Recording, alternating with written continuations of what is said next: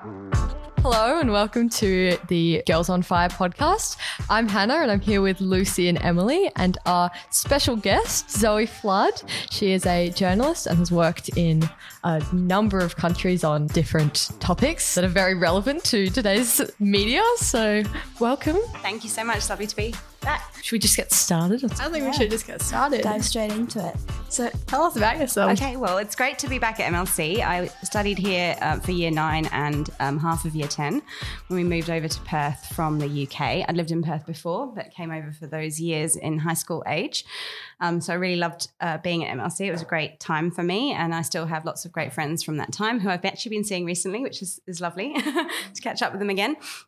I've been working as a journalist and documentary filmmaker, mostly across sub-Saharan Africa, but more broadly as well, for at least 10 plus years now, mostly based out of Nairobi in Kenya, but traveling a lot. And I work on different topics, quite broad range of topics, but everything from the environment and science to conflict, violent extremism, which is not a very light topic for a morning discussion, and politics and business and all sorts of things. So it's very interesting. So how would you summarize, or you just kind of summarized it, but the journalism career path and which avenues within this path can go down other than documentary making and that different types of areas? Yeah, so I think I work quite broadly as a journalist. So I work as a writer and I also work as a filmmaker, and I also do radio and audio work. I'm a camera operator and a producer. So I sort of work across a broad range of skills. Journalism is actually a very wide space. People think of it as writing for a newspaper, but actually there's lots and lots of different roles. You can work doing video, doing producing for broadcast television, doing documentary filmmaking. There's quite a few technical roles that are behind the scenes. There are anchor roles, which is probably what most people see when they watch the TV, the person who's sitting in a news studio presenting the news. But actually, that's just one of very many. I think when I was growing up, I thought, oh, that would be really cool to read the news. But actually, I found that going out and reporting the news is a bit more interesting, and going out and meeting people, talking to people, gathering the information. I've really enjoyed that part of it. So how did you start out in journalism, and what in your years at MLC or growing up, what inspired you to get into this interesting industry? That's a great question. So I always loved, I'd say, language and books and writing, and that's probably what sort of first attracted me to journalism. Rather hilariously, the first articles that I ever had published was as the rowing correspondent for my local newspaper when I was a teenager in the UK. And I'd actually got involved in rowing. I hadn't actually done it at MLC, but I'd seen a lot of people being rowers or coxing or whatever. And I then went back to the UK and got involved in my local rowing club. And they had a need for someone to write the kind of regatta reports for the local paper. So that was actually the first thing I did as a journalist, a published journalist.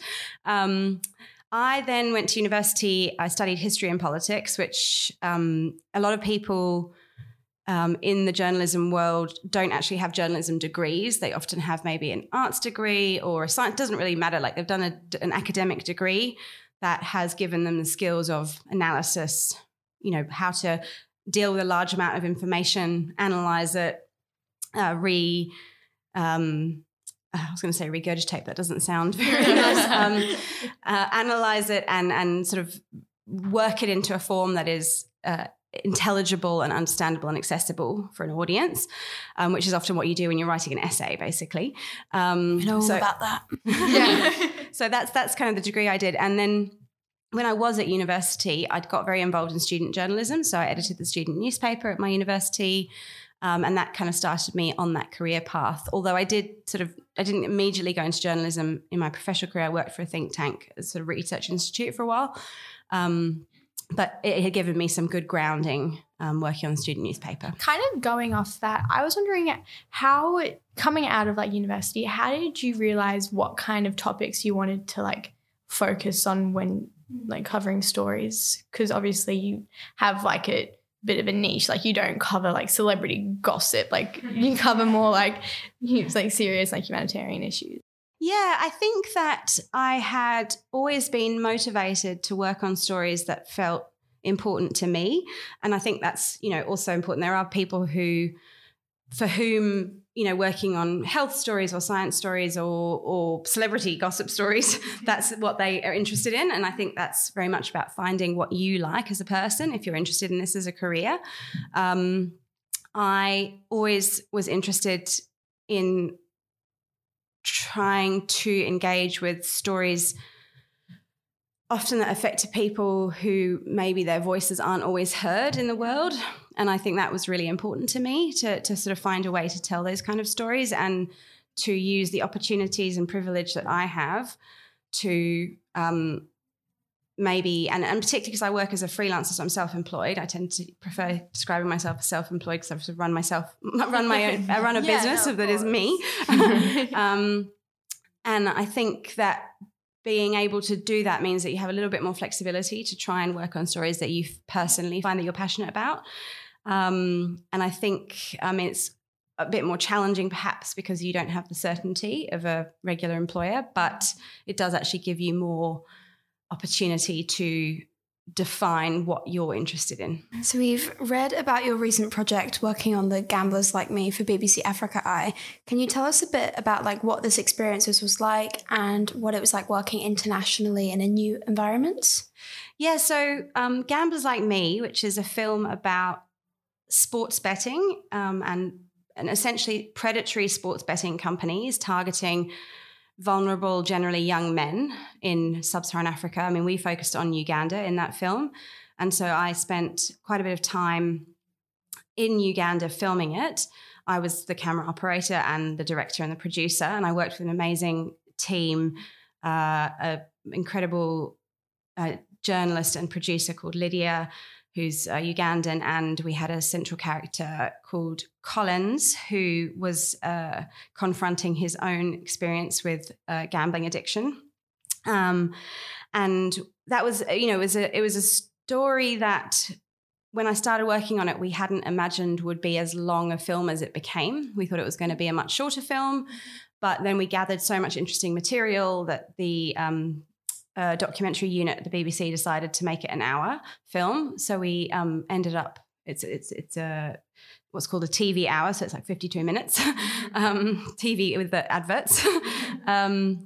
And it was a really, really fascinating experience. It wasn't a topic that I had particularly engaged with before. It was actually commissioned. So it wasn't something that I pitched. It was something that they were already working on as an idea. And what was quite interesting was that the BBC Africa Eye unit had gone around sub-Saharan Africa and done focus groups with young people. And they'd asked them what kind of stories they wanted to hear told. And sports betting was one of the areas that people kept raising as an issue that they really wanted to see investigated. So that's where that idea had come from. It actually come from people who were living that as a reality and seeing it affecting friends and family members. So I hadn't particularly engaged with it as an issue, but working on the film really made me feel very passionately about it as an issue because I hadn't quite understood how widespread it is. It's very much a market that is being moved into by international companies and particularly targeting vulnerable people who already are struggling in life, who don't have a huge access to resources, and presenting this idea of these opportunities that they could win all these riches and change their lives, whereas in fact they're profit-making companies and the likelihood of them winning slim to none. Slim to none. So basically the phrase "the house always wins" is pretty accurate because it really does, because these are companies that are designed to make sure that they profit and make profit. So it was really, really interesting. And it was fantastic to work with Lydia and Collins and Collins' own personal journey, where he had actually, in the course of the documentary, revealed to us that he had to drop out of university for a year because he'd gambled away his fees. And he revealed that to us, which was very, very emotionally honest and transparent and amazing of him to share that, which he then agreed to share on camera. And it was really extraordinary to see him go on that personal journey as he looked at other people's experiences, which were often quite devastating. So it was a very interesting film to work on, and it's had, great impact, and a lot of people have watched it, and I think it's been one of the few big pieces about that issue in sub-Saharan Africa. So I feel very proud of working on that. So good seeing how if you bring in real life stories to people, it can make such a big impact, and people watching can realize that like they're not alone, and then the film will just help make a bigger change. Like absolutely. Overall, yeah. And I really think, I'm so grateful to Collins for being involved and being as open as he was on that journey and in that film, because I know that people have really responded well to his emotional openness and vulnerability and sharing. And I think that's made that film a lot more impactful as a result. It wasn't a sort of dry analysis of the issue. It was like, this is a human journey. Personal. Yeah, this is a personal story. So Emily, Lucy and I, we all study media ATAR. Yeah. So did you study any of the equivalent in high school or? I didn't actually, but I think that's more to do with the UK system, because after I left MLC, I went back to the UK and I did GCSEs and A-levels. Oh, right. And the school I was at didn't actually offer media as an option. So I think I probably would have done it had it been available, but I know it's more available here. No, I think it's a great subject, and I think it's really important to, whether or not you end up deciding to work in the media, I think it's really important to understand the media as a person in the world, because it's so important to how we see the world. Our understanding of everything is mediated by the media, whether it's online, whether it's social media. These are all things that change how we see the world, and it's very important, I think, to understand how it works, because it makes you, a better consumer of information. Yeah, more of an analyst rather than a passive consumer. Exactly. Yeah, we studied journalism and documentary making with Michael Moore and was it Michael Fahrenheit. Moore? Yeah, Fahrenheit 9/11, that Michael type of thing. Yeah, very interesting topic. Yeah, especially like dissecting like all those documentaries and find like the codes and conventions. And it shows just another side of media, because I think when our peers who don't do media think of the subject, they might think, oh, you're just playing studying with a films, camera. you're very fictional. But when we dive into it becomes really nitty-gritty, interesting. The interesting, Yeah. real. Opens almost a third eye, because you're like, now it's easier to spot like fake news. And I think that's so hugely important, because the sort of disinformation battle that the world is facing is so important, and it's up to us to be responsible consumers of information and understand why people might have an agenda to portray something inaccurately or with untruthfully, and why they might be doing that, and to be analytical about how you see something and read something. And I think especially because so much of, I would say, the kind of mainstream media, which I know is a bit of a funny phrase, a lot of it is paywalled. So people tend to consume a lot of media that isn't paywalled, and there are a lot of agendas behind a lot of websites and material that goes out on a lot of those websites. So I think it's very, very important to be critical, not in a negative way, but critical and analytical about the way. Yeah. And like we have said before, we are ATAR students, ATAR media students, sorry. And I think we all have like part of us that wants to go into like the journalism or like media like industry. So do you have like any like advice or tips or like process in like how to get into that industry? Yeah, that's a great question. I think it's a really interesting time to get involved in the media, because it's changing very fast. And I actually think that younger people are much better equipped to enter that world than older people. And I do think there are older people in the industry who find that quite threatening. I think personally it's really exciting, because, when I see younger people, the fact that basically so many younger people now can essentially make a video, they can do stuff for TikTok, they can, it's like, it's just like a new wave. It's like everyone has those skills almost innately, like the idea of how you put something together, editing, audio visual skills. And that's really exciting, because it's like you're coming into that world with already some of the skills which used to maybe take years to develop. In terms of advice, I would say consume a lot of media, all types. So even stuff that you might not necessarily like, but just so you understand it as a space. Definitely look at the way people do things. So if there's a writer that you admire or a filmmaker that you admire, sort of deconstruct what they're doing, not to copy it necessarily, but to understand what kind of techniques they're using and why does something reach you? Why does something make an impact on you? Why do you feel moved by something or impassioned? Why does something make you feel excited? What is going on in that storytelling method that is making you feel something? So I'd say that's really important. And then, of course, if you're interested in media and a sort of factual side of things, so documentary and journalism, being very mindful of how people convey factual information and how important it is to be accurate. I think that's something that's very important as well. When you went into the industry, what did you find was like the most surprising thing that you either weren't expecting and you were just like, whoa? That's biggest surprise. I think it's a great question and not one I've really thought about actually, but my sort of immediate reaction would be that I always went in thinking I would be a writer and only a writer. And I then became very fascinated.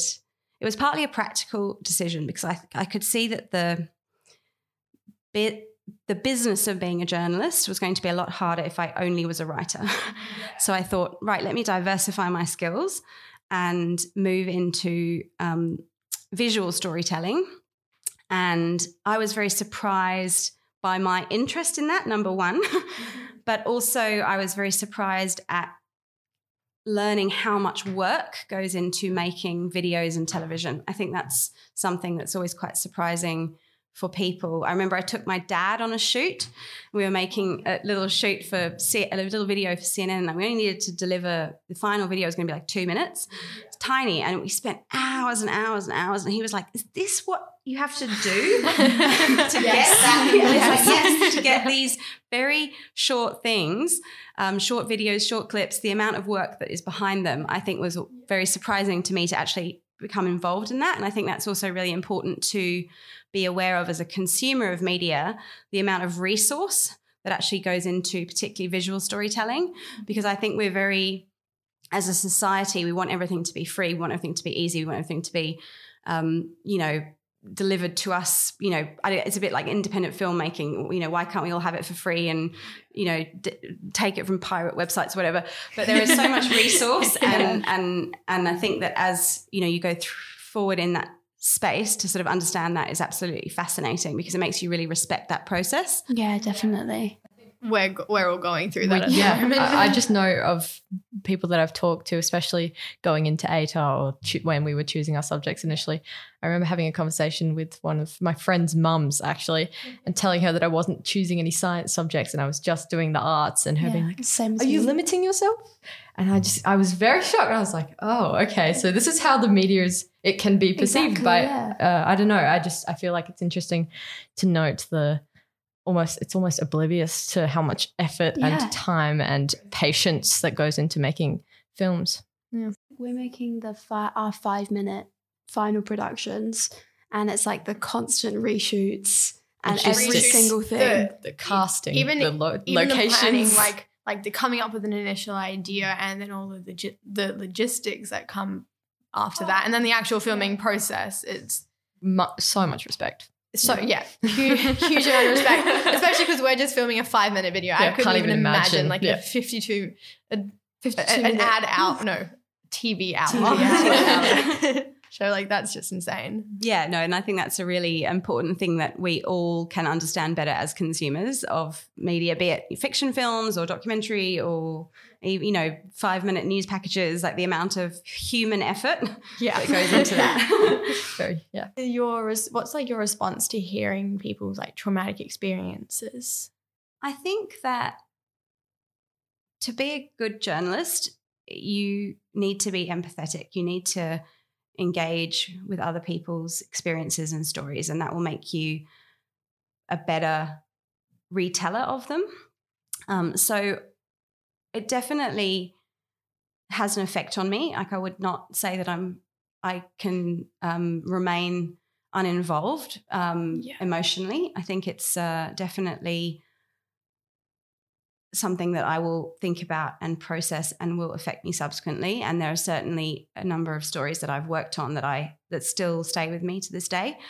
I think mostly I just feel very privileged, and I feel very grateful that people who share their own traumatic experiences with me trust me sufficiently to do that. And I think that's a great, it's something to be treated with great care and respect. And I think that's generally how I respond to it, is that these are people who've gone through something that is very, very difficult to talk about, and they are trusting me enough to do that and to share their experiences. And so I try to see it through that lens, to think, okay, you know, I'm grateful to you for sharing this with me. And I guess there's a shared trust between us that by them sharing their experience, that something positive that we don't necessarily understand may come from it, that more people will be informed, that something will change, or that something will improve as a result of that, of them sharing their experience. Thank you for speaking with us today. It's been very enlightening and inspiring to hear your stories. I know we're all going to take something from that. So, thank you for listening to Girls on Fire, and we'll see you next week. Thanks for listening to this week's episode. If you enjoyed it, feel free to like, share, or leave a review, and make sure to stay tuned for episodes to come.